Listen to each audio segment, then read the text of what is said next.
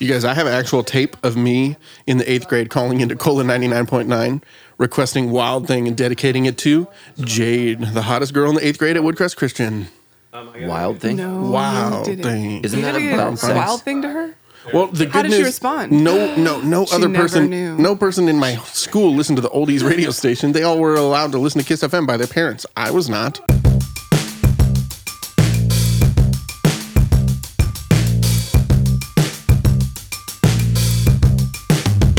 Well, hey, everybody, and welcome to the Debrief with your friends here at Sandals Church.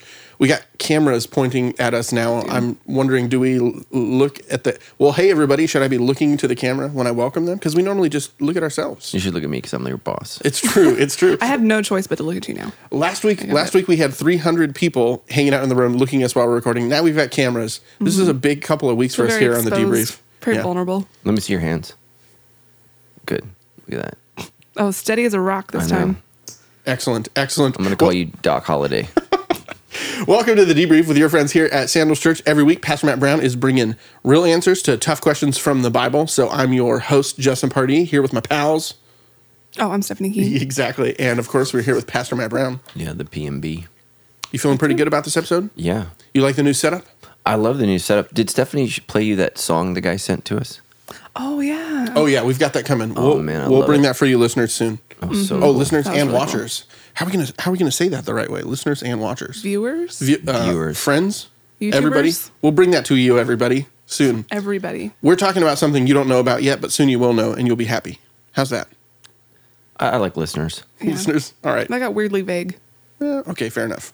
Well, hey, we are here in our new studio. We've also got headphones on. This is the first time we've ever done that, so we're hearing our own selves just as you are. Yeah. That's a little bit new. We're making some adjustments It makes me less self-conscious about my ears.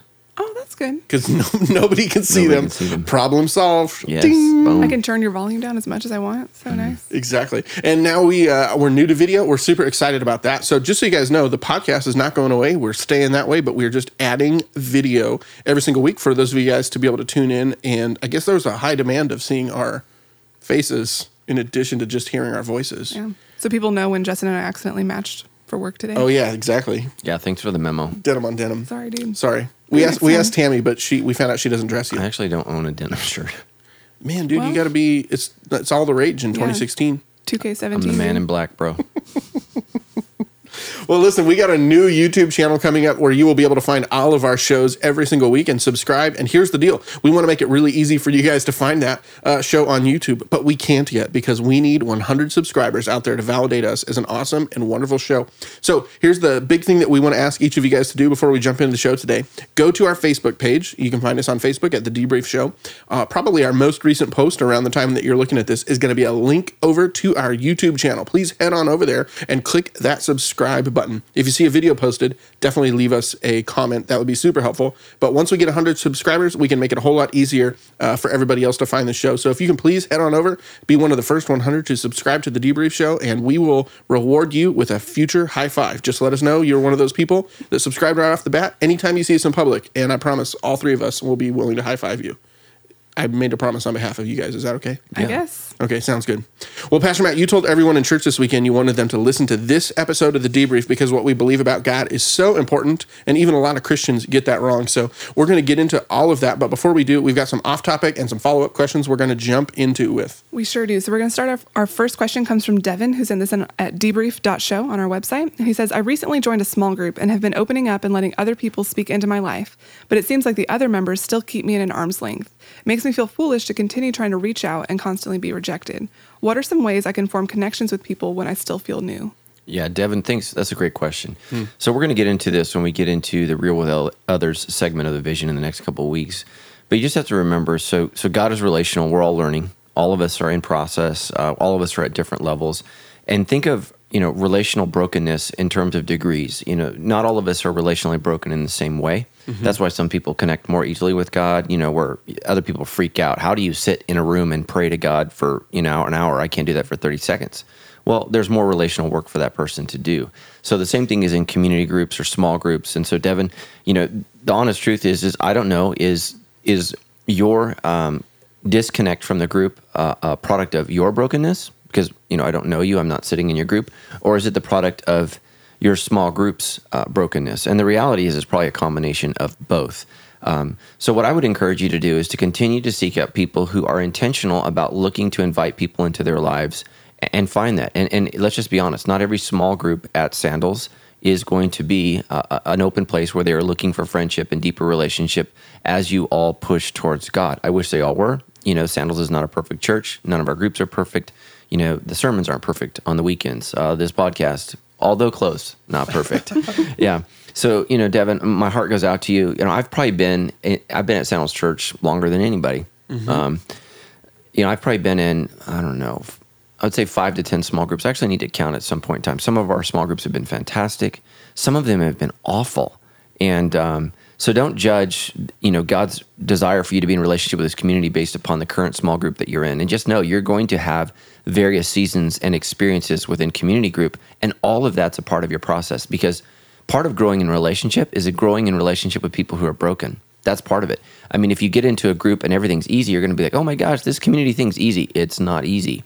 And so part of loving people like Christ loves people is pushing through their relational brokenness, their issues, and learning to love them. So, the world has friends, right? Oh, I got these friends and we hang out. We have all these things in common. We like doing all the same things. And they feel like that's the kind of relationship that God wants them to have. No, that's the kind of relationship that non-Christians have.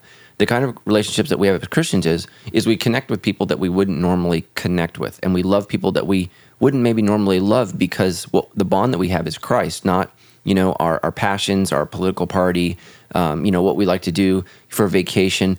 But the core issue that draws us together is Christ. And so I just think that it's so important. And that's one of the reasons, why church still struggles with, being so segregated on the weekends is because, Black people like to hang out with Black people and worship, and white people like to hang out with, and that breaks God's heart. Mm-hmm. And what we need to do is we need to reach out and we need to, worship with, pray with, and befriend with people who are not like us and who come from, different places and different opinions and different worldviews and different realities and experiences. And that, in that process, we get to see a different part of who God is as He works in and through them. And that's why, Jesus, He had 12 disciples. One of them was Judas. There's something about Judas's brokenness that helped the disciples learn about God's goodness. And that's just huge. And we need to understand that. So I think what we all tend to do is, oh, that's Judas. I need to push that person away. And sometimes we do with healthy boundaries. But usually there's something that the Judas in my life is going to teach me about myself. Mm-hmm. And so what did Judas bring out in Jesus? How good He was. He loved Him just like everybody else. And we don't know that when we feel like a Judas, that Jesus is going to love us except for Judas. And so just know that in the brokenness of the people, in your small group, they're going to bring something special and unique about God. And I think that's so huge and so important. And so we'll get into that in the next couple weeks. That's a great question, Devin. Don't give up. Keep trying. Thank you so much for trying to live out the vision. I appreciate you. I wish everybody was as passionate at Sandals and all our Debrief listeners about pursuing relationship. So much of Christianity today is fraudulent. It's a fraudulent version of Christianity. It's like me and Jesus. Well, that's not what Jesus is about.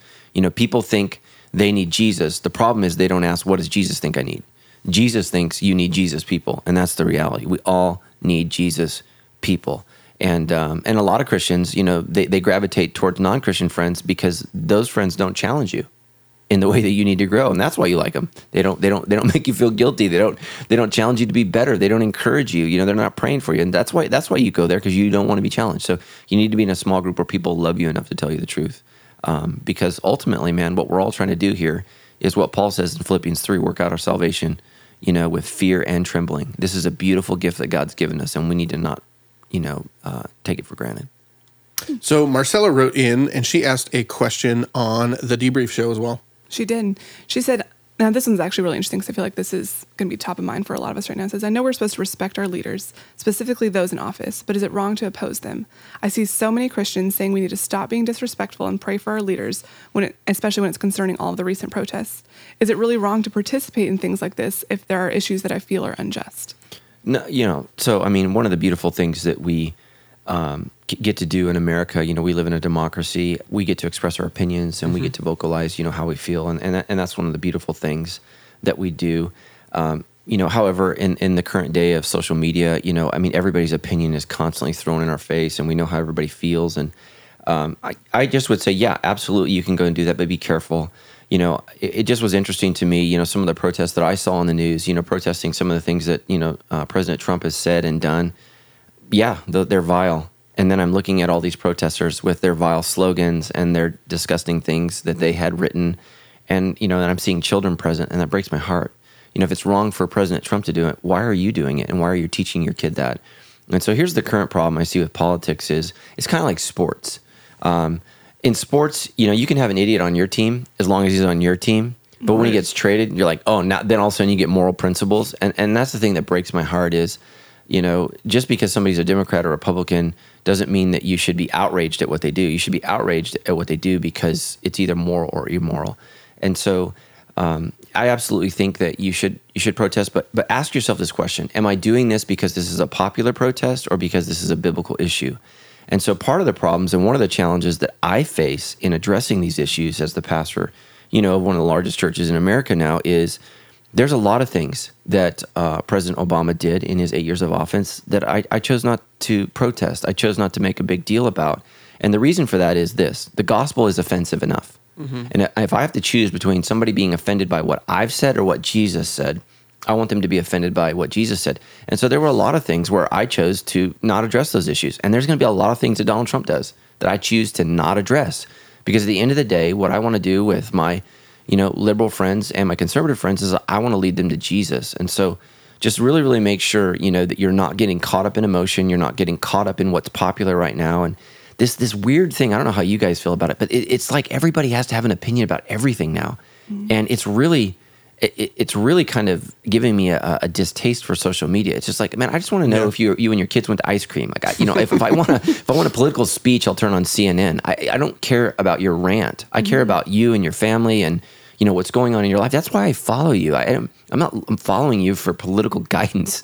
It's just a really, really tough time, and I think people are feeling pressured to post all this stuff. It's just weird. It's even like now when somebody dies, everybody's Instagram page is now this tribute to this person that you don't know, and maybe you watched their movie once or you played their record once. It's like, yeah, I appreciate them too, but I'm following you for you, and maybe it's appropriate if it affected you deeply or something, and I want to hear about that. But it's just a really, really weird time right now in our culture where everybody's opinions and emotions are right there for all of us to see it, and I don't know if that's a good thing. I think that sometimes we need to take a seat back, and I know I've been really grateful for Stephanie in my life because I've made a couple posts where all of a sudden I get a text, "Hey, do you really want to post that?" And I'm like, "No," and I take it off. So let's pull that down. Stephanie's like the physical manifestation of the Holy Spirit in my life. She's just like, "Oh, what do you think about that?" Yes. So we all need a Stephanie. Everybody needs a Stephanie in their life. That's like, don't do that. So be careful again. Because no political party, no political stance is going to represent the heart of Jesus in everything. And so that's the problem is, when we find these movements, there might be a portion of what they're saying or what they're doing that I agree with, but there's this huge other side that's completely contrary to what the Bible says. And so I have a really hard time to participate in those events. And even amongst Christians, my Christian friends on the left and the right, I have a hard time agreeing with them wholeheartedly on anything because I think in some areas they're right and in some areas they're wrong. And that's just me. If you're a new listener to the show, we actually did a special bonus episode of the Debrief last November 2016 during the election, right as that was coming to an end. And you can find that online at debrief.show. And if you scroll down, you'll find it right there, I think at the end of the 30s episodes. And Pastor Matt did a much deeper dive into how it is that we engage both personally as Christians and as a church in politics and stuff. So if you're interested, go check that one out. So we've got a related question here from Eva and Kyle. They wrote in on Facebook and sent us a message. They said, with everything that's going on, with the country no longer taking refugees into the United States, we've seen a lot of people quoting Matthew 25:35-40, which starts off saying, "For I was hungry and you fed me, I was thirsty and you gave me a drink, I was a stranger and you invited me into your home. I tell you the truth, when you did it to one of the least of these, my brothers and sisters, you were doing it to me." So as Christians, where does God call us to stand on this issue? Yeah, this is another one of those issues that's so complicated, and oftentimes, and this is what breaks my heart, is our passions are often more politically motivated than they are biblically motivated. So the first thing I would say is you really, really need to wrestle through with what the Bible says. So I'm glad that you brought up that verse. What was it, Matthew what? 25. 25, there you go. I scrolled away from Matthew 25, and it's one of the most often misquoted verses. Jesus is not talking about refugees in this instance, unless they're Christians. What he's talking about here is, they say, when did I see you naked? When did I see you in prison? When did I see you sick? And then he says, when you've done the least of these to my brethren, my brothers. This is a call for us to affirm God's special care and love for the church. God has a unique relationship with the church. It doesn't mean that God doesn't care about the Syrian refugee crisis. He does. He loves them. He wants them to turn from Islam in many cases to the one true God and place their faith in his son, Jesus Christ, who died on the cross for them. He does love them, and he's extended that love. But for those who've repented of their sins and placed their faith and trust in Jesus Christ, they sit in a unique relationship with God. They are the children of God. So we are all created in God's image, but we are not all God's children. And that's something that we need to understand. So just know that verse is thrown out there all the time. I actually wrote about this in my Bible study series. You can pick it up at Lifeway Christian bookstores. It's called Identity, and I wrote about this, and I got some pushback from the authors because, or from Lifeway Publishing, because they felt like I was wrong. And I was like, no, I'm right. You guys are wrong. This text has nothing to do with just caring for the world. There are texts that tell us to care for the world. So how does God feel about refugees? He loves them. He cares for them. He created them to know him and to be loved by him. But that verse in particular is about caring for your Christian brothers and sisters. And here's why that's important right now. Right now in the world, today as we speak, Christians are the most persecuted religion. More of them are dying than any other religion in the world right now. And that should bother us. And we should be offended by that. Literally by the thousands. People are being beheaded simply because they proclaim the name of Christ. And that breaks God's heart. And so we need to do something about that. We need to care for those Christians. And so in that sense, I think that we should affirm some of what Trump has said, that Christians in the Middle East will get some special preference, that they're going to have to battle that out in the courts, because the Constitution does say there shall be no religious test. It's something that we're going to have to figure out. The United States is entering into a weird time where a lot of what our problem is in the world right now, and this is World War III. This is what this is. It's affecting everyone globally. There's a disease within Islam that is rampant in the Middle East. It is there. It is affecting them. The Middle East has changed dramatically over the last 50 or 60 years, where this radicalized version of Islam, that believes that Sharia law gives them the permission to dominate the world and to force others to submit to that. And they believe it's okay for me to kill you, beat you, harm you, hurt you, and they feel licensed to do that. That's a problem. Now, are all Muslims that way? No. I know some Muslim people. Just talked to one of my Muslim friends today at the gym. Great guy. Doesn't agree with that. That's fine. Love him. Appreciate him. So it's a unique challenge. And so I think President Trump handled this clumsily. Is that a word? Mm-hmm. I think take it. Hopefully he'll learn. He'll grow from that experience, as he processes this. But as I understand it, and I'm not a politician, and it's not my desire to be one. It's a temporary ban. It's something that needs to be worked out. They need to vet it more seriously. But I hope and pray that refugees will always be welcome in our country. But here's the issue. So many of you guys want to go out and protest. Here's the reality. We already have refugees in our country. So don't just go out and protest. Go do something. What are you doing with the Syrian refugees who are already here, who don't speak the language, who don't understand? Most of them, however, for us in Riverside are in Orange County and Los Angeles. But we do have people at our church who are working with them, trying to help them, feed them, clothe them, take care of them. They don't speak any English oftentimes. Mm-hmm. America is a completely foreign culture, because Barack Obama did allow, many of them to come in. It's a huge crisis. And we need to pray for our world leaders, because ultimately what happens, and here's my prayer, is it's not just that they need to come here. We need to fix their home. What's best for them ultimately is to go back to Syria. But for that to happen, there needs to be peace, security, and safety. And the world leaders need to get serious about making that happen. And there's a reason we have this refugee crisis, because nobody dealt with Bashar al-Assad. That's mm-hmm. a problem. As a country, we drew a red line in the sand, and then we did nothing. That creates a crisis. And it has affected the most amount of people since World War II. This is something that is epidemic, and it's sad. Now, having said that, God's in this.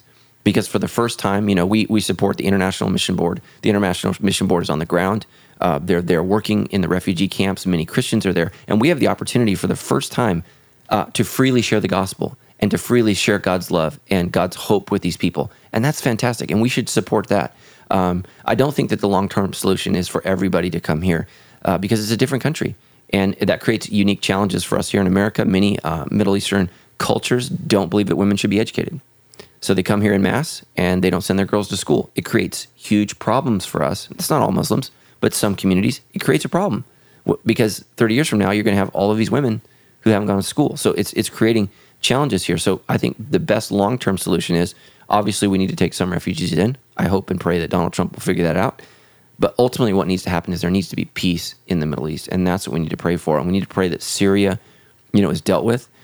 These ISIS people, Al Qaeda, these things need to be dealt with because ultimately they're the ones killing these people and driving them out. So it's a complex issue. It's a heartbreaking issue, and I've been around 45 years, and it seems like everything that America does often seems to complicate the issue and make it worse. And I certainly don't want to do any more funerals of our young sandals men that go over there to fix it, because I've buried many of them, and it's some of the most heartbreaking experiences in my life. Well, I watch a mother be handed a flag for her 19-year-old son or 20-year-old son, or in one case, a 23-year-old wife with a 4-month-old baby. I got to see her get a flag. I mean, those are really, really heartbreaking moments. And so, the solution, unfortunately, is probably a military one. There's some things can't be discussed and talked out, and that's why you have what you have here. Mm-hmm. But just keep praying for everybody, and just know it's a complex solution. And again, I don't think I said this, but if you're conservative, engage your heart. If you're liberal, make sure that you're engaging reason. And that's what I see. Those on the right tend to not have the heart issue. Yeah, you got all your facts right, but look, these are people. But if you're on the right or on the left, oftentimes you're all emotional and you're all upset. But let's use some reason here. Let's engage our minds a little bit and understand the scope of what's happening here. The media, unfortunately, is just not credible. Even this week here in Riverside, we had an event that happened where a young person lost their life. Mm-hmm. And I know, because I dealt with the investigators and the detectives, I know what happened. I watched the media story, and I turned to my wife and I said, they're not telling the truth. The entire story was a lie. It was not based upon truth at all. And I just sat there and I'm like, nobody questioned them. Everybody's just like, oh, okay, this is what, and that's not what happened at all. And I know because I talked to the detective. He probably shouldn't have told me what's going on, but I'm his pastor, and he was trying to work through it. It blew my mind. It literally blew my mind. And I was just like, wow. And this is something that happened in our community, and it's not real. And I just was looking at my wife. I'm like, this is sad. This is not news. This is a story, but it's not news. And it really affected me, because it's in our community. Yeah. So just know, people are reporting a perspective, and I hope and pray that we can get to the place where those on the left and the right report the news, because I think it would be helpful for everybody. So that part is truth for sure. Okay, so we've got some follow-up questions from the last couple of episodes and sermons. John wrote in and says, after your sermon on course struggles, I felt that I struggle with fear. I have a fear that I will not be the man God has called me to be. I also fear that I do not know who I'm supposed to be. I worked hard to graduate college over a year ago, and since then it has been nothing but rejection after rejection from all different types of jobs. How do I know what job I should take and pursue? And how do I know that this is where God wants me? Yeah. What was his name? John. Thanks, John. I'm guessing you're a millennial, so I want to welcome you. We love our millennials. Look, man, millennials are facing a crisis of epic proportions. My heart goes out to you in many, many ways. You guys have been lied to. You can do whatever you want. You can be whatever you want. There's some great podcasts, some great TED Talks on the barriers that millennials face. And, we ought to actually do a talk on that at some point on the Debrief. It would be fantastic. And so here's what I would say is, I don't know what your degree is, but one of the most challenging aspects of modern college degrees is they don't help you get jobs. So that's the biggest challenge is, my degree is in political science. I'm not a political scientist. What was your degree? Sociology, which she is kind of studying us every day. Yeah. I feel like she's judging us. Yeah, but I definitely never worked in anything related to that. So. And then what was your degree? Communications. Well, okay, there you go. I was strategic, guys. I was strategic. Home run. Can't count, but you can't communicate. That's good. Yeah. So sorry. We had a little episode earlier on the pre-brief. Just because I got to bust out a calculator to do some simple subtraction. To multiply 1 times 1,000. And then 1,000 times 50. Yep. Yeah, that actually happened. Okay. Money well spent on your college education. A little more time in math class. Anyways, look, here's what I would say is the first thing you need to do is to get a job. So one of the great lies of modern culture is that your job is to make you happy. Your job is to provide for you. What you need to do is put a roof over your head, put food in your mouth, and then if you're blessed to be able to have a little extra money to do vacation or whatever, that's great. But you got to work, man. When I started Sandals Church, guess what I did for a job? Whoever would hire me, that's what I did. Because Sandals Church didn't pay. It didn't. Tammy and I actually paid. We were the church's budget when we first started out. So I would just encourage you to find something, sit down with some friends that know you and love you and find out what you might be good at. And just find a job that can support you. And so I'm sorry that you might be going for things that are outside of your league right now, but that doesn't mean they're outside of your league forever. So one of the challenges of millennials is they know where they want to go, but they don't know how to do the climb. So there's a challenge, they're sitting at the bottom of the mountain and they see the peak and they want to go to the peak immediately, but they don't understand they have to traverse, right, all this stuff for years. So a lot of millennials that, I'm going to be a pastor and I'm going to start a church just like Sandals. I'm like, well, okay, well, start now, and 20 years later, let's talk, because that's how long it's taken me to get here. And that's some of the best advice Pastor Greg Laurie gave me years ago. I was sitting in his office and we're overlooking, the beautiful campus they have, over there off Arlington. And he said, Matt, it took 35 years to do this. He said, it won't happen overnight. You just have to stay faithful, keep working, and keep trying. And that's what I would say to you is don't be overly discouraged. There's going to be a lot of no's. When I started Sandals Church, I heard no everywhere I went. No. And you just got to know that, if you just stay faithful and you just keep working, I'm telling you, eventually it'll work out. And so find a job that you can work in, you can advance in. And again, don't be looking for your career when you're in your 20s.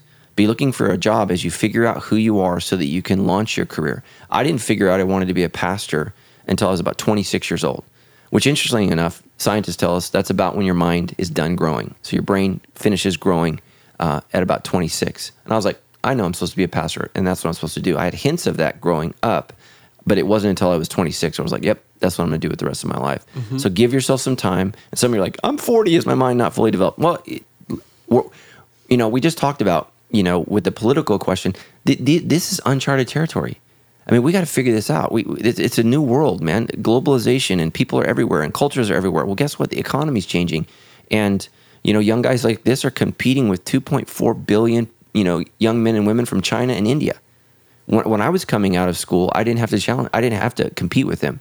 You do. So it's a challenge. And so just get the job that you can and, just start working and just keep believing. And, Stephanie, what was your first job out of college? You worked for public relations. Public relations for a law firm, though, right? It was a private PR firm. Oh, but yeah, coming straight out of college, getting into that job, which was a great career job. Like you tell everyone, like, oh, I'm a PR executive. It sounds great, but like those are some of the hardest years of my life because I came out of college thinking, oh, great, I'm gonna have this career, I'm gonna do this thing, and it was hard work. Like it was a lot of just trudging through, showing up every day, getting used to working every single day of the week, where before, you're in college, you can kind of set your own schedule. And those are some really hard years. And what I tell everyone who's like about to graduate college or has just graduated to just stick it out. Like those years are tough, regardless of the job you get. Even if it's your dream job, it's probably going to suck. Yeah. Like it's going to be a lot of great stuff, but it's a lot of just trudging through, getting through. But a lot of what's happening there is you're getting skills and talent and maturity like driven into you, really. Yeah. For me, I think it was easy because I started off with the worst job ever. I was in the Army. Oh, God. And it was like, I remember telling my dad, I'm tired of listening to you. I'm going to go do what I want to do. So I joined the Army where, just so you know, FYI, you do not get to do what you want to do. No flexibility there. They don't care about your passions and your desires and your talents. And your feelings. Yeah. Dig that ditch and shut up. I mean, oh my gosh. So that really helped me to realize who I wanted to be. And just know that every job you're in, you're learning. Mm-hmm. You're learning. So when I was, my first job was a youth pastor, I was learning what kind of church I wanted to plant.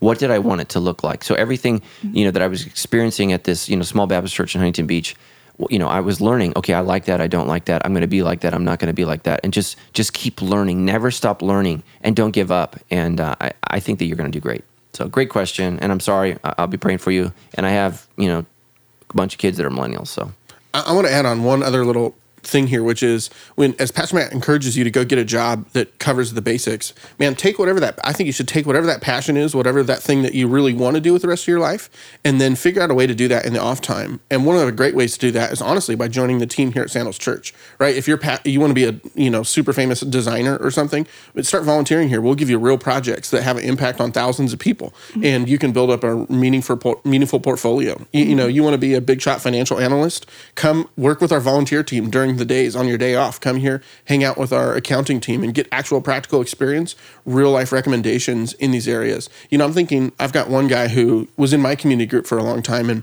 started off really shy, struggled with some anxiety and things like that, but then stepped up to the plate, started leading his own community group here at Sandals Church. And through that, developed some of the skills and experience he needed to actually, take a step from like a trades type job into a more career path. And now he's like out there hustling as a salesman, taking care of his wife financially, all those things. And he developed a lot of those skills and experiences through being a part of the team here at Sandals Church. So I'm not saying that because we were trying to get new volunteers. I'm just saying that because it's a real opportunity and God's going to be on your side. When you come to start volunteering, I think he's going to bless the work that you do here. Yeah. So, well, and even just having something that you're focused on outside of your job all day. Because I remember like going to work, 40, 50 hours a week, but I served a ton at Sandals Church during that time. And it was really fun to come here, get to do something that I enjoyed after work. Was really great too. So I wasn't always focused on, I went to work all day, I'm going to go home and wait until I go to work tomorrow. I was out here doing stuff at Sandals Church and it was really fun. Cool. All right, let's get in and debrief your sermon. So you opened up your message this last weekend with the story of Moses meeting God in the burning bush and said it was the most important encounter with God in the history of man. So I was not here this weekend. I was at home, barely alive on the couch, chock full of medication. So there's a chance that I missed how you connected the dot on this particular one. But can you really help us understand, man, why was this encounter with Moses and God here so important? Right. And so here's the thing is everything we know about Abraham, Isaac, Jacob, Adam, Eve, Noah, Abraham, Lot, all of those individuals, we only know about them because of Moses. So Moses is the one who commissions all of those stories to be written down, those stories to be told and retold, God's law, all of that stuff comes from this moment in the wilderness where his life, like our last listener wrote in, is not going the way that he wanted it to go. He was struggling, figuring out, I was trained as a prince of Egypt, and he's literally cleaning up sheep poo. I mean, that's what he's doing, not finding a lot of meaning and purpose. And he's married; he doesn't even get to live with his wife. I mean, he's out in the wilderness with sheep. That's his life. And in this moment in the wilderness, and the text is clear, way out in the wilderness. So not where he wanted to go, not where he wanted to be, not where he saw his life going. God met him in a powerful way, and so God meets him in this burning bush. And from this moment, the history of the world has changed. From this moment, because God finds this amazing leader, this gifted person, right, who is, his political pedigree is incredible, right? He's Harvard trained, Yale trained. This is who Moses is. And God finds him out in the wilderness, washed up, wasting away. Yeah. And God uses him to dramatically lead the people of Israel. And Moses is probably one of the greatest leaders in the history of the world. I mean, when you look at what he did, right, he leads a nomadic group of people who don't know how to exist in the wilderness because they've lived under, the slavery of Egypt, but there was also some comforts there. Totally. And they complain about that in Numbers and Deuteronomy. Oh, we don't get melons anymore, and we don't get this anymore, and we're tired of eating manna that comes from heaven. So we got to get that honeydew. Yeah, that honeydew melon. So there were some comforts that came from that. There were some negatives too. They killed all your firstborn children. Yeah, right. You were beaten and raped, and those unfortunate things happened. So this moment, this is the moment where we begin to understand who God is, and the reason we need to know who it is because so much of what I was talking about this weekend, God is relational. How does he introduce himself? Everybody focuses on, Moses say, well, who should I say sent me? Well, I am. Everybody focuses on that. But when God meets when God meets Moses, he says, I'm the God of your father. Mm-hmm. And that's just so important because, Moses, you've drifted from your faith. He's probably practically living, like an atheist, maybe like a Midianite. We don't know, but he's not in union and communion with his family heritage. Maybe he was still practicing the religion of Egypt that he was raised. And he says, hey, man, I'm the God of your father. So you've moved away from me, but I know you. And that just shows God's relational invitation. I knew your dad, and I want to know you. And by the way, not only did I know your dad, but I knew Abraham, I knew Isaac, and I knew Jacob. I knew all the founding fathers of the tribe of Israel that ultimately ended up in slavery in Egypt. I know you guys, and they knew me in a real way. And you think about who Abraham is and who Jacob is and who Isaac is. They knew God in this powerful, powerful way, in an intimate and personal way. And that's what we see in Genesis. The stories that Moses tells is their interactions. He doesn't tell us their whole life. He tells us their interactions and their struggles with God. So Genesis is this on-ramp. And again, I talked about this. Genesis 1 and 2, people get all confused and upset. Do you believe in 6 literal days, or is the earth only 6,000 years old? And when we ask the wrong questions, we get the wrong answers. And so we ask, how did God create the heavens and the earth, instead of why? And so Genesis is really about why. Why are you here, and why is life so hard? Well, it's hard because God created everything perfect, but you went your own way, and you were banished from the promised land. Now we're going to go back into the promised land, and we're going to get in this in a minute, with the next question about rules and regulations, all that stuff. But how do we get as close back to Genesis 3 as we possibly can, still in a fallen state?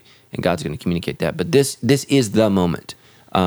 And Moses is giving us the first real glimpse of who God is, that ultimately, so God is relational, ultimately is fulfilled in his son, Jesus Christ, that he sends, who, by the way, is relational. John 1:1, in the beginning was the Word, and the Word was with God, and the Word was God, and the Word became flesh and dwelt among us. And this happens at Mount Sinai, right? Yeah. Can you place that on a map for us, modern day? Yeah, no one knows where it is. It's kind of funny, because through the years, historians have and theologians have tried to figure out where they think it is. Moses was a great leader, not a great map maker, so he wasn't real clear on exactly where everything is. And so there's differentiating points of view of where it is or it isn't. And it's always kind of funny because whenever people feel like they find it, the Muslims have to build a mosque, and the Jews want to have a synagogue there, and the Christians, of course, need a church. Mm-hmm. So to declare that site as their own, and nobody knows where it is. So fair enough. All right. Yeah. So this next question comes from Wyatt. He says, this weekend, when you were talking about this encounter between Moses and God, you mentioned the burning bush as an example of something being holy because God is there, implying that it doesn't necessarily need to be some spectacular place. So in Exodus 25:8 and on, God gives very elaborate and specific plans for building the tabernacle. Even Exodus 26:33 says, this curtain will separate the holy place from the most holy place, describing there are very specific plans that God has. So throughout these chapters, it seems like God is establishing some pretty strict rules for obeying him. How can I reconcile God not wanting religion, but simply wanting to have a relationship with us? Yeah, absolutely. And so, I think what God is doing is he's setting us up. So I want you to follow all of these rules specifically. So actually, let's go before that. It starts with 10, the 10 rules written in stone. That doesn't work. They don't do that very well. And then it continues to add, and it goes all the way up to just over 600 specific rules and regulations. And what that shows us is no matter how many rules and regulations that God lays down, we fail at all of them. Because what ultimately needs to change is not the law. What needs to change is our hearts. And so God is paving the way to communicate to us, right, through the generations of what needs to change in us. And so no matter how much no matter how many laws we pass or all of these things that take place, our hearts are still far from God. What we need is to be close with God. And this is why God speaks through the prophets and all of this stuff. And I think what specifically is being laid out in the tabernacle and then ultimately in the temple is how far away we are from God. I think they're not pictures of our closeness to God, but our separation from God. And that's why there's these barriers in the tabernacle. There's these barriers in the temple. And what it's saying is, no matter how hard you try, you're still separate from me. And Moses experiences this. So let's go back to the most important encounter ever. What does Moses do? He hides his face because he's afraid. So in this relational encounter with God, there's a gap. There's something keeping me from my relationship with God. And what is that? It's sin. Moses' sin. And so the tabernacle and the temple was the place where, they did a religious exercise that showed that in order for there to be a relationship with God, there must be death. Something must die. Mm-hmm. And that's what those things, took place there. And so it's not so much the religious exercise that was important. What's important is what is the slaughter of the calf mean? What does the sacrifice mean? And what it means is someone must die in order to have a relationship with God. The problem is my blood is not valuable enough to appease the wrath of God. My blood does not have enough weight. And that's why God gets into the specifics of the kind of animal, the quality of the animal, the color of, the hair on the calf, must be red. And it's like all of these things. And so what it's saying is it has to be a unique sacrifice for God. So what do we see in the Gospels? The unique sacrifice has come, the Lamb of God who, behold, takes away the sin of the world. It's Jesus Christ. So all of that is pointing not to religious rituals, it's pointing to the need for God to save us. Mm-hmm. We need to be saved. And that's what I'm not opposed to religion, so I think going to church is great. I mean, obviously, Right. I started at church. I think going to church is great. I think that some religious exercise is great, not at the expense of relationship. So God is not pleased by me going to church. He's pleased by me loving and knowing him. And if that is helped by attending church, which it is, being with others, celebrating God together. I mean, part of the reason I want to go to church is because God wants me to go to church with his family. You know, my mother always says this, when I'm home, she says, it's good to have you home, but she wishes my brother was there. She wants all her family present, and that's how God feels. God wants all of us there. So it's not just good to see you, Justin, but he wants to see Stephanie, Elena, and even Kelly, who's been banished. He wants to see everyone there. And so religion is a picture that's pointing towards our problem and ultimately the solution of Jesus Christ. And it's very, very specific and very, very clear. And the reason for that is so that we understand we can't do it. So that's my answer to that. And I think it's a great question. And, that's not to say that rules don't matter. So people are like, oh, it's just rules don't matter. I'm about a relationship. Well, okay, I'm about a relationship with my wife, but, the rule of thou shalt not commit adultery matters in my relationship. And if I commit adultery, there's going to be relational consequences in my marriage. And so we need to understand that with God, you don't just get to violate, all of these rules without consequence, because the point of it is he wants a relationship with you. And what sin does every time is it destroys relationship. So, and we're going to get into that in our next series. What is it called? Survival? Relationship Survival Guide. Yeah, Relationship Survival Guide, where we're going to look at why relationships so hard. And it starts in Genesis 3. And Genesis is like a soap opera, man, of just immoral destruction. So, well, let's continue on. Here in Genesis, actually, chapter 1, verse 26, says, Then God said, let us make human beings in our image to be like us. So you talked about how we really need to understand God's nature this weekend. And what you said was most people reject Christianity because they don't actually understand who God is. So you went into explaining how God is 1 and 3 or 3 and 1 or something along those lines, the Trinity. How would you describe the Trinity or describe God to people who don't understand him yet? Because the Trinity gets confusing. Yeah, so the way I described it in the weekend message, God is relational. He's eternally relational. So God is a picture of oneness and yet distinctiveness. And so, and that's what marriage is a picture of, right? Marriage is a picture of two distinct individuals coming together as one, right? As one person. And that's why God gives us that beautiful picture of what marriage is to experience the distinctiveness and yet oneness. And so here's the difference is, so in marriage, like Tammy and I, we've been together for 21 years. There was a time when we were not together. So here's where it breaks down. There has never been a time where God was not together. The only exception is probably the moment on the cross when Christ dies. For the first time in all of history, the one eternal God who exists was fractured. So God fractured himself so that he could heal his fractured relationship with us. I mean, isn't that amazing? I mean, he stabbed his own heart to redeem ours. So that's who God is. And so people need to understand. And again, this is why I say, it matters that the Muslim knows about Jesus. It matters to the Hindu that they know about Jesus, because this is who our God is, the one eternal God who has coexisted for all time as Father, Son, and Holy Spirit, who has eternally been a union of oneness, literally divorced himself from the Son on the cross, right? And what does Jesus cry out? He doesn't say, Father, Father, why are you killing me? He says, Father, Father, why hast thou forsaken me? The eternal Son of God, for the first time in all eternity, had God the Father turn his back on him. Why? So he could turn towards us. That's why a Muslim needs to know who Jesus is, because Allah is not God. God the Father is God who sent his Son, and in Islam, Allah does not have a son. He doesn't. He has a prophet named Jesus, but they reject the death of Christ. They reject it. Why? Because the Muslim says God would never do that to his prophet. The Christian says, yes, he did. Because he loves us. Because he loves us.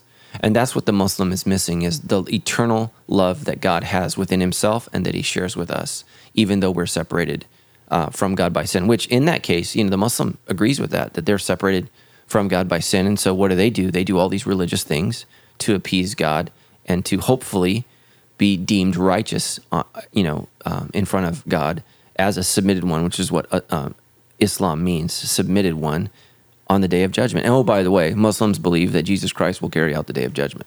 So, which they're right, he will. So Jews reject Jesus because they too struggle with, why did he die? What the Messiah doesn't die. The Messiah rules and reigns. The Messiah brings peace, and he will. But first, he's brought the offer of repentance. So, wow, I went way out there. Well, you were saying even this morning that a lot of Christians maybe get this wrong, or people who think they're Christians, they think that they have a relationship with God, but really what they have is what you were calling an arrangement. Yeah. And that's what I think a religion is. Religion's an arrangement. And so even like people say, well, I'm a spiritual person. Well, what you have is an arrangement that you have decided. This is how God and I will interact. Well, who are you? And that's the issue is as human beings, we need to understand who we are and who God is, which is what the first point is. If I'm going to have a real relationship with God, I must admit his supremacy. I have to say, you are supreme. I am not God.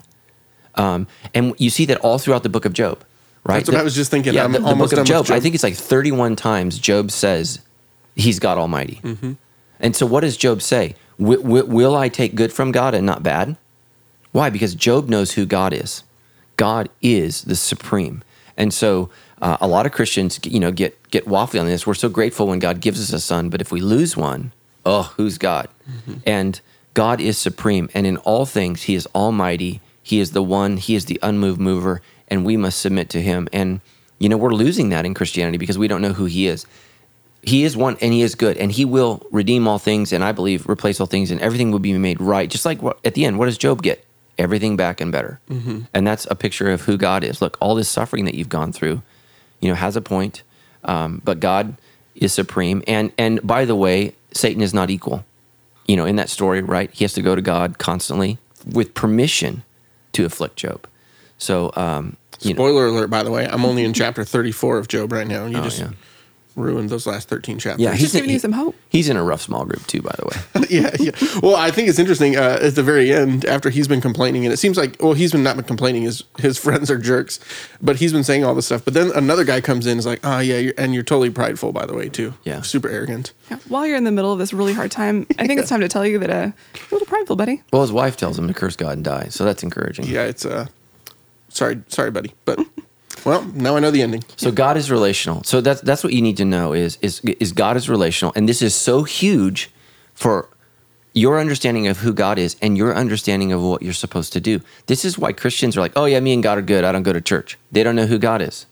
God is not alone, as the Muslim believes. I alone am God, and even as the Jew, God is alone and supreme by himself. So we talked about the Shema. Hear, O Israel, the Lord your God is ones, is what it means in Hebrew. He's ones. He's one God, but he's one. So we're not polytheistic in that we believe in many gods. We're monotheistic. We believe in one God who eternally exists in the context of a threefold relationship, Father, Son, and Holy Spirit. And, right, you're like, well, that's weird. Yeah, God is distinct. There is nothing like God. So that's why we should be able to affirm this. That's who he is. And like you would have a Jehovah's Witness that comes and knocks on your door and they say, well, we believe that Jesus is not God. Well, then he's not God's son, right? What is my son by definition? Tammy and I had a son. He's human, right? He's not alien. He's not Martian. He's human. So they're missing the very, very plain language of the Bible. For God so loved the world that he gave his one and only son, who is, by definition, if the king sends his son, the son is of the king. Jesus is of the Father. And so he comes to us from God and is God, which is what John 1:1 says. So it's just so important. And understand this, everything I'm going to press upon you, everything that you're going to learn in Sandals Church is God is relational. And so, we need to quit measuring sin simply in terms of I did these good things and I did these bad things. We need to look at sin in terms of how it affects relationships, right? Because sin destroys and separates us in relationship. And so what God wants us to do as Christians is build our relationship with him and build our relationship with each other.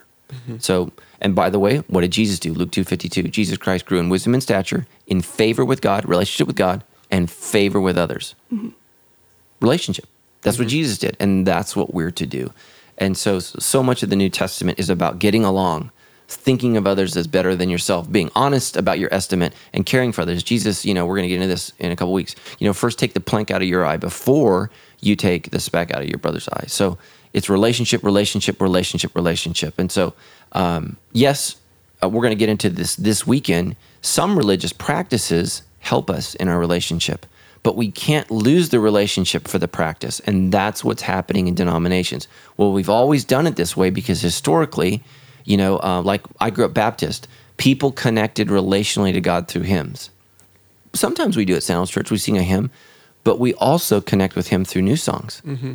And so what's so sad is in my Baptist community, they won't give up the tradition, the religious tradition, because they historically connected to God through those things. And what they're losing is the relationship, and their kids are losing their relationship, and their grandkids are losing their relationship, and Baptist churches are closing their doors. It's so sad. And so what's happening in America is the same thing that happened in Europe. Because people overemphasize the religious practice and not the relationship, mm-hmm. the churches turn into museums. And that's a tragedy. They're not meant to be beautiful. They're meant to beautifully connect people with God. Yeah. So on kind of the whole topic of being in a relationship with God, and this whole weekend sermon was about being real with God, and you talked about God's supremacy. We need to acknowledge that God is above us. I think sometimes I can tend to shy away from being real with God, telling God how I actually feel, really letting God in on like really raw moments, because I don't want to be disrespectful. I want to acknowledge that God is supreme. He has a plan. He's in charge. How can we kind of connect with God, be real with God where we are and who we are, while still acknowledging that he is God? Yeah, absolutely. And I think it's just one word, it's respect. You need to be respectful in the way that you talk to God.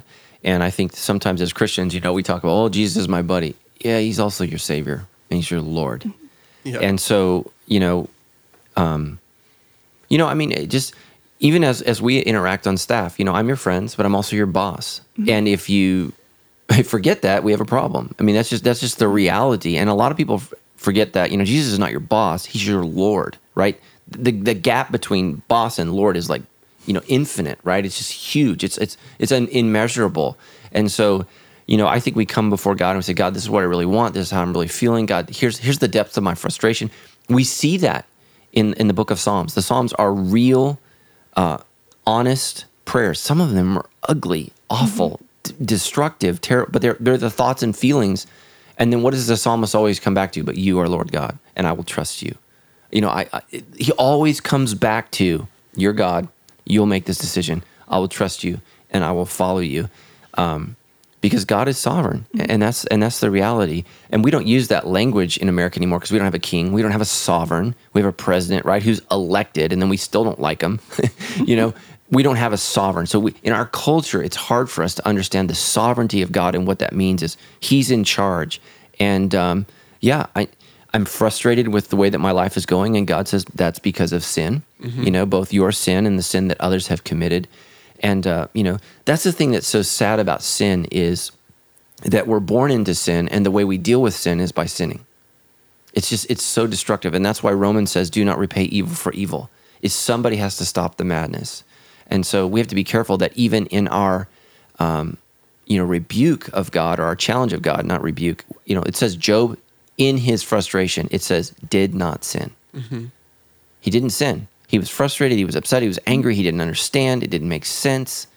In that, he did not sin. And that's what we need to make sure that we do, that we don't sin. And we just say, okay, God, I don't understand this. I'm frustrated with this. But at the end of the day, I'm going to submit to you because you're God and I'm not. And that's what it means to worship God.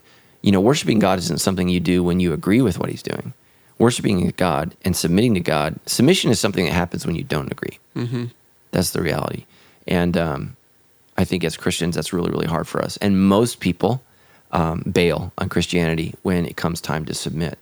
And, that's why I try to use this language that, for most people, the salvation process is a journey. And when we define it as, it's happened or it hasn't, and we put people either in the camp of being saved or not in the camp of being saved, oftentimes I think it confuses them for the long term, because they're like, I'm saved, I'm good. And they don't journey with God at all. And those who are truly saved, the Bible says, will endure till the end. And so it's a journey. We're in it for the long haul, and that's what we need to know. So great questions. When you said one word, respect, about God, reminded me, one of the things I do a lot of the times with my boys as they're talking to their mom is I just say this phrase over and over again, try again. Like last night she was feeding our baby in the kitchen, and Boaz just walked into the kitchen and said, thirsty. And I just was yelling at him from the other room, try again. you know, like we're not going to let you get what. Oops, sorry. We're not going to let you get what you're after until you learn how to honor your mama. Yeah, So it's important. That's rule number 2 in our family. Okay, we got 2 more questions here to close out with. So you talked about and shared with us 1 John 4:8. So many people are familiar with this verse. I think I even learned a song about this when I was a little kid. The one who does not love does not know God, for God is Love. There you go. I was leaving it in the blank. I thought Stephanie might step in and sorry. step up to the plate, but Pastor Matt once again coming in clutch. Yep. So what does God is love actually mean? People say this all the time. Yeah. So what it means is when we're trying to understand who God is, the best word to describe him is love. And why is that? Because love is a relational word. You can't love in isolation. Love is something that is experienced within the context of community. So again, that's who God is. God is love. We need to be careful though, because we can't flip it around and say all that is love is God, because we got to let God be the driving force in terms of defining what love is, and not let our concept of love be the driving force in who God is. Because our world says that love never judges, love never has standards, love never has boundaries. Like that's just ridiculous. Modern interpretation of love is this open-ended, non-covenantal, there's no lines in it. And so, the modern definition of love is, I'm in an open relationship. And I would say if you're in an open relationship, you're not in a relationship. I don't know what that is, but it's not a relationship, because a relationship is something that has boundaries. Yeah. And so if we're going to have a loving relationship with God, by definition, there must be boundaries. So who sets them? He does. And he tells us what we can do and what we can't do. And, for example, we'll get into this at a later point, but sex is something that uniquely affects our relationship with God.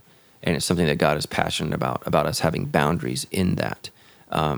So God is love. He is, and by that, he is the supreme definition of goodness. But we need to understand, as sinners, we don't understand what that is. Like, we think we know what good is, but we don't. And that's why a lot of people say, well, if God is so loving, why does he send people to hell? And we talked about that. God's not sending anyone to hell. They're choosing to go there. They're going to march into the fire with their middle finger directed at God, because they don't want him in their life. That's where they want to go. That's what they want to do. They're unrepentant. They don't care. Literally, they're done. So I think that's huge to understand that God is love. And even, we talked about this weekend, even in judgment, he judges in love. So he's going to send them to hell because he loves those who have repented of their sins and want life to be different, and he's going to send them hell because he loves those who have demanded their own way and their own life forever. There you go. So, all right. So our last question comes from the verse Exodus 3:7 that you used in your message this weekend. He said, "Then the Lord told him, I've certainly seen the oppression of my people in Egypt. I've heard their cries of distress because of their harsh slave drivers. Yes, I'm aware of their suffering."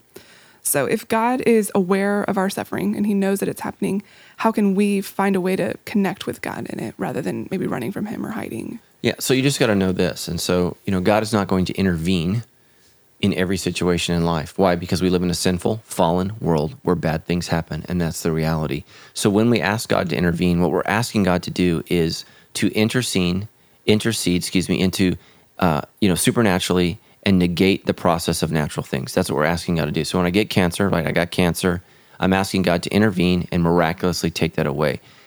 That's not always going to happen. And that's not the purpose by which he came. God didn't come, we talk about this verse, by your stripes we are healed, or his stripes. He didn't come to cure cancer. He came to cure my broken relationship with God. Now, cancer is a result of that brokenness because it affects all of us. And disease is just one of the realities of living in a broken world. Bodies don't work perfectly. Things don't work as they should all the time. And so we just need to know that God is aware of our suffering, and he has sent a Moses in our life. He's not going to save us from Egypt. He's going to save us from the earth. How is he going to do that? He's going to rapture us with him, and he's going to create a new heaven and a new earth. He's going to take us home to be with him. He's going to recreate this. Every heartache, every pain, everything that you have in your life that is awful will all be taken away. Eventually. Not now, but eventually. And so you just have to look at that in terms of when God is telling Moses, I'm aware of their suffering. That doesn't help the woman whose son was just slaughtered by the Egyptians. That doesn't help her. Now, one day she's going to be in a land flowing of milk and honey, but eventually all those who are faithful will be in heaven, and all things will be restored, and every tear will be wiped away. So in the moment, we may not be able to be comforted with our sorrow. The comfort comes from the hope of what is yet to come. And that's just the reality. If you are totally focused on the here and now, you're going to find Christianity very frustrating. Because Jesus promises that he's coming again. And the Jews had to wait, thousands of years for the Messiah to come the first time. We await the second coming of the Messiah. And that's what we wait for. That's what we hope for. That's what we long for, the return of our great and glorious King, who will return when the Father who's in heaven determines that it's time. Jesus said that's not even for him to determine, but God the Father will determine when all things are up. And and Peter says that God is waiting so that we repent. He's trying to give us the most opportunity for all of us to repent and come to him, because God doesn't want to judge anyone. The Bible says God takes no pleasure in the death of the wicked. It's not something that he gets excited about. He wants even the wicked people to repent and come to faith and trust in him.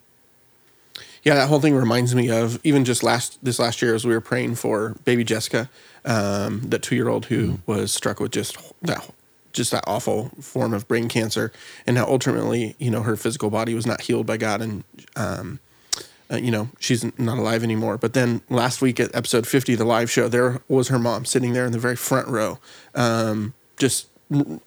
pursuing God, pursuing a greater understanding of who he is and what he has called her and their family to. And I just thought, that's a great example of what does it look like to find God in the middle of your suffering, is to continue to pursue him, not just like sit where you are waiting for him to come after you. I was really inspired by that when we sat down and watched the show, or started the show last week. So it was awesome.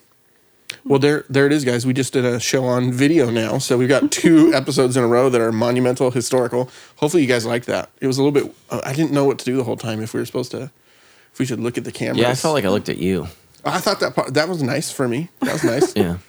Yeah, you guys are directly across from each other. You know what it feels like? I've never been like a divorce attorney, but I almost wonder if this is what it would be like, 2 people sitting straight across from each other.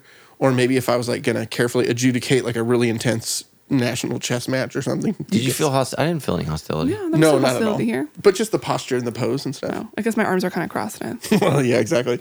Well, you know what? This show is also a first for us. It was the first time since the very beginning of the debrief that we've not had producer Kelly in the room with us. Producer Kelly, you're on the other side of these cords somewhere, and we love you, buddy. Out there. Yes, exactly.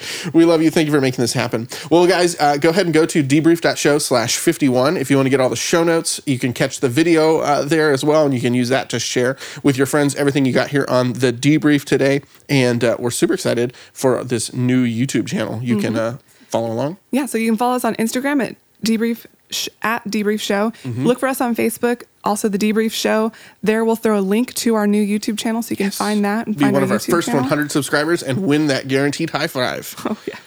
Lastly, man, we would appreciate if you want to support Sandals Church and the work that God is doing here, especially those of you guys who love the show but are not a part of Sandals Church. Man, if you would consider just donating $1 for this episode to help us continue to produce this show, maybe do some more shows in the future, and continuing to open new locations for people to be real. If you would text even to donate $1, you can just text GIVE DEBRIEF to 951-900-4120. It's GIVE DEBRIEF. Those are 2 separate words to 951-900-4120, and we'll make it happen and super seamless. That would be awesome. And before we go, man, there's some things we need to understand that Christians say. It's time for Learning Christianese. Learning Christianese, I think I'm learning Christianese, I really think so.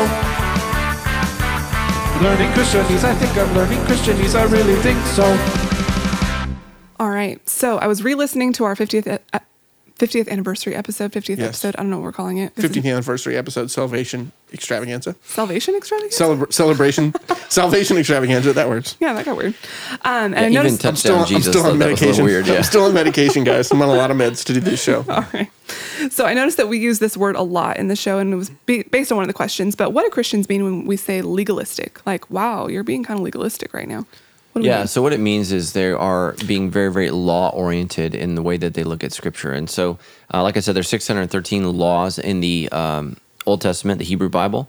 So like if you grew up Catholic, Seventh-day Adventist, maybe even like more traditional fundamentalist Baptist, it's going to be about all the rules and regulations and being very, very careful. So the law of the New Testament is the law of love. So don't do anything that would break your love relationship with God. Love Him with all your heart, soul, mind, and strength, and love one another as you love yourself.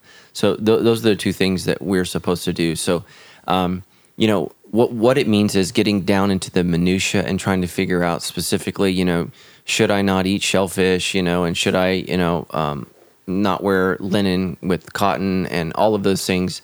Or, should I just be loving to God? Because God doesn't care, specifically how you're dressed. Am I supposed to grow my curly cues down like traditional Orthodox Jews do on the side of their head? And no, you don't need to do that. What you need to do is, is this going to draw me closer in my relationship with God? Is this going to help me love him more, or is this causing me to love something else more? Mm-hmm. And so we need to really, really look at that. But yeah, legalistic is just a word that's, almost like we approach the Bible like we're lawyers, rather than people. And so, a lot of times if you watch a case on TV, people will be arguing about the law and you realize they're missing the point. There's a real person in there in the case, in the trial, and that's being missed. And that's sad because the law is supposed to protect the person that's sitting there. And so you just need to make sure that you don't just get so caught up in the details of Christianity that you're missing the big things. And so, love one another. Now, the law teaches us what that looks like. Thou shalt not covet, thou shalt not steal, thou shalt not lie. Those are good things. We don't get to, I'm all about love, so I'm going to lie to you and, cheat on you and steal from you. No, that's not what we're supposed to do. The reasoning is, for example, here's the shifting from a legalistic person to a person who's in a relationship with God. So like when you're driving your car on the freeway and you're speeding, you're breaking the law. So some of us, like Stephanie, don't do that because they don't want to break the law. Well, what if you drove in such a way where you love the people around you and you wanted to be safe at all times, and that was the motivation for the reason with which the mileage that you chose to drive at, the speed with which you chose to go. That's what God wants us to do, is why are you doing what you're doing? Well, I'm doing it because I love these people and don't want to hurt them or hurt my family, or because I don't want a ticket. So the legalistic person is worried about getting a ticket from God. The person with a relationship with God is I'm going to love God and I want to be loving to the people around me, and I'll make sure that I do that. I was going to go get some seafood for lunch. Stephanie won't come with me, though. She's been pretty legalistic about the shellfish whole lately. shellfish thing. I want to my gosh. be careful there.